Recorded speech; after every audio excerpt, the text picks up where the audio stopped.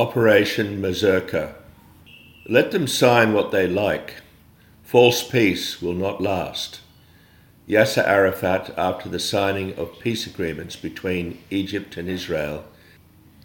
Lieutenant Kristy Miles was with the multinational force and observers in the Sinai in Egypt, set up as a result of the original UN peacekeeping force in 1947.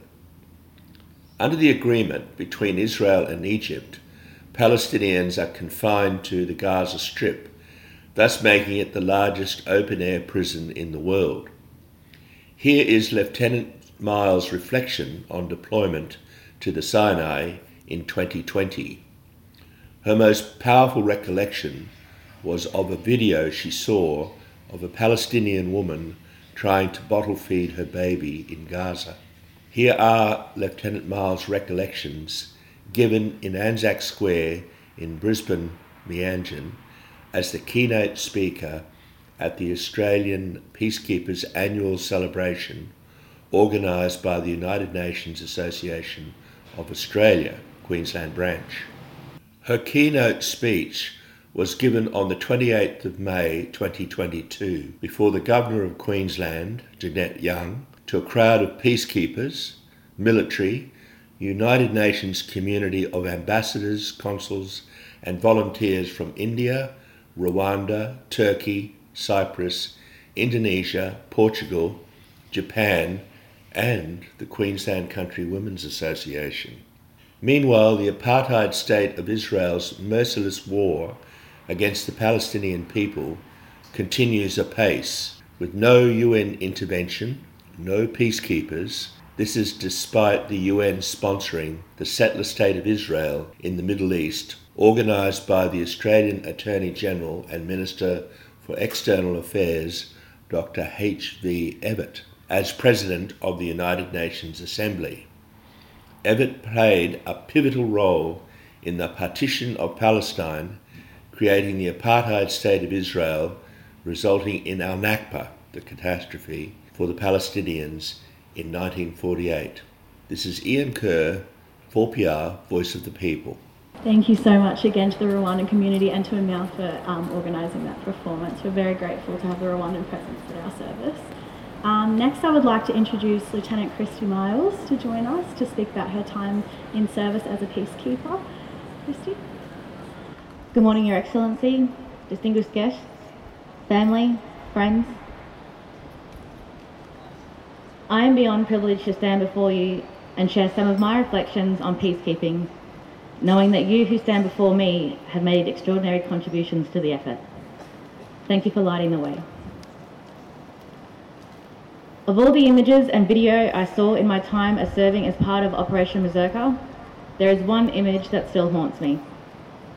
The image is of a Palestinian woman living in the Gaza Strip, who sat crouched in the dirt beside an open fire, under a tarp, bottle feeding her baby. My immediate thoughts were questions like, was that breast milk she was using? If so, how does she keep it cold? Is it formula? If so, does she have a steady supply? Is it in date? Does she need to water it down to make it last? I lived in Canberra, a first world city, and even I dealt with formula supply issues of being limited to 2 tins per purchase when it wasn't already sold out. These questions raced around my mind and led to my immediate memories of bottle feeding my own son. As a first-time mum, I was incredibly pedantic in matters of hygiene around his food preparation. I remember scolding my very patient husband because he had used tap water instead of cooled boiled water to make up Tommy's formula. Or he had used dishwater, God forbid, instead of the steriliser when cleaning. Humorous now to look back upon, especially these days when I find Thomas sharing his plate of food with our dogs. Not encouraged, but also not sternly prevented.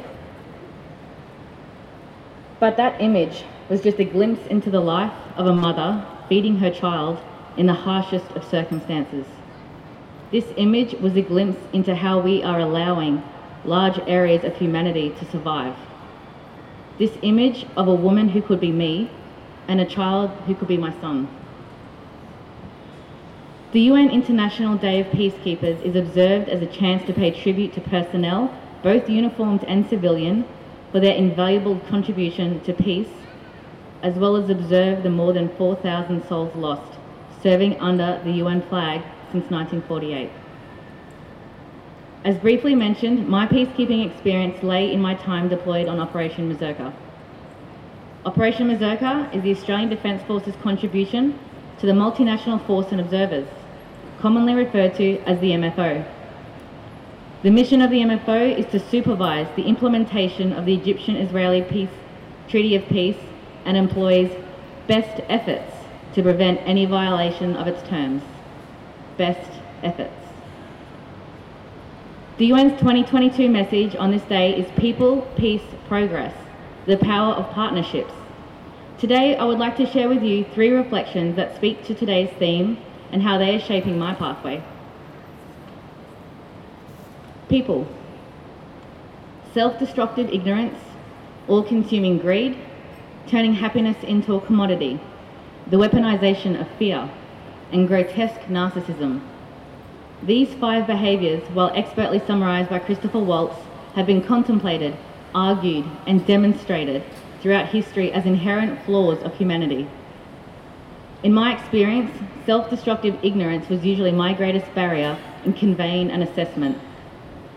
It was at times incredibly frustrating relaying trend analysis-based evidence that spoke to an inconvenient or uncomfortable truth just to be told I don't believe that's happening. Destructive ignorance is not about belief, it is about ignorance of evidence. I learned our best efforts as humans is to ensure we are not banding together disingenuously to acknowledge an issue and then dismiss the evidence because it is too problematic to act upon. I understand the responsibility to be aware of inherent flaws and actively find ways to combat them. Peace. In 2020, I was underprepared for what peacekeeping really meant. I often tried unsuccessfully to understand why there is peace and why there is war, until it was put to me recently in another way. Who benefits from peace and who benefits from war? Does it really come down to all-consuming greed and the weaponization of fear? To save the succeeding generations from the scourge of war, UN founders chose those words for the Charter on the back of 2 devastating wars. It is argued by some that we are currently living in the most peaceful era of recorded history. This statement, however, means very little to the humans currently living through the atrocities of the 20th and 21st century. When you think of the technology and lessons we have today, and then overlay them onto places such as the Ukraine, Afghanistan, Ethiopia, South Sudan, Syria, Yemen, the list goes on. How can anyone truly justify this as the most peaceful era? Or is this their intent, rationalising this as our current best efforts at peace? I've learned our best efforts navigating to a global understanding and lived definition of peace is going to take time. I understand the responsibility to not become complacent while this time goes by. Progress. The MFO is a meaningful example of progress in peace. It is not perfect, but it is working. I reflect on Einstein's statement that peace is not merely the absence of war, but the presence of justice, of law, of order, in short, of government. No war is the first step to that progress. I learned the best efforts of humans facilitating meaningful and lasting progress to peace doesn't always look how you think it will look. I understand the responsibility to be patient. The UN has embraced the observance of international days such as International Day of UN Peacekeepers as a powerful advocacy tool. In an effort to contribute to the awareness and action required on issues such as peace, I would like to close with these thoughts on the power of partnerships in terms of family. The MFO was not my first deployment, but it was my first peacekeeping experience, and it was my first time deploying as a mother. My son was just 11 months old when I left. I missed many firsts.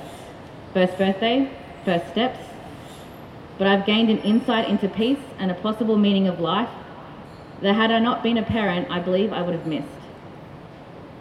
So while I understand you are just becoming acquainted with me, if I may be so bold as to add another P to today's theme, being parenting. It is my firm belief that peace starts in your home.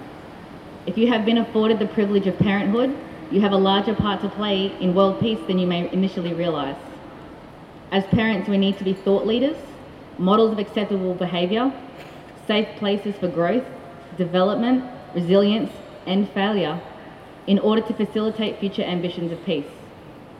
If we are practicing peace in our homes, there is a better than good chance you are going to send peace into the world. I am of the belief that an individual can make a difference. The next step is understanding that you, your children, and the people they influence will be those individuals. Thank you for your time.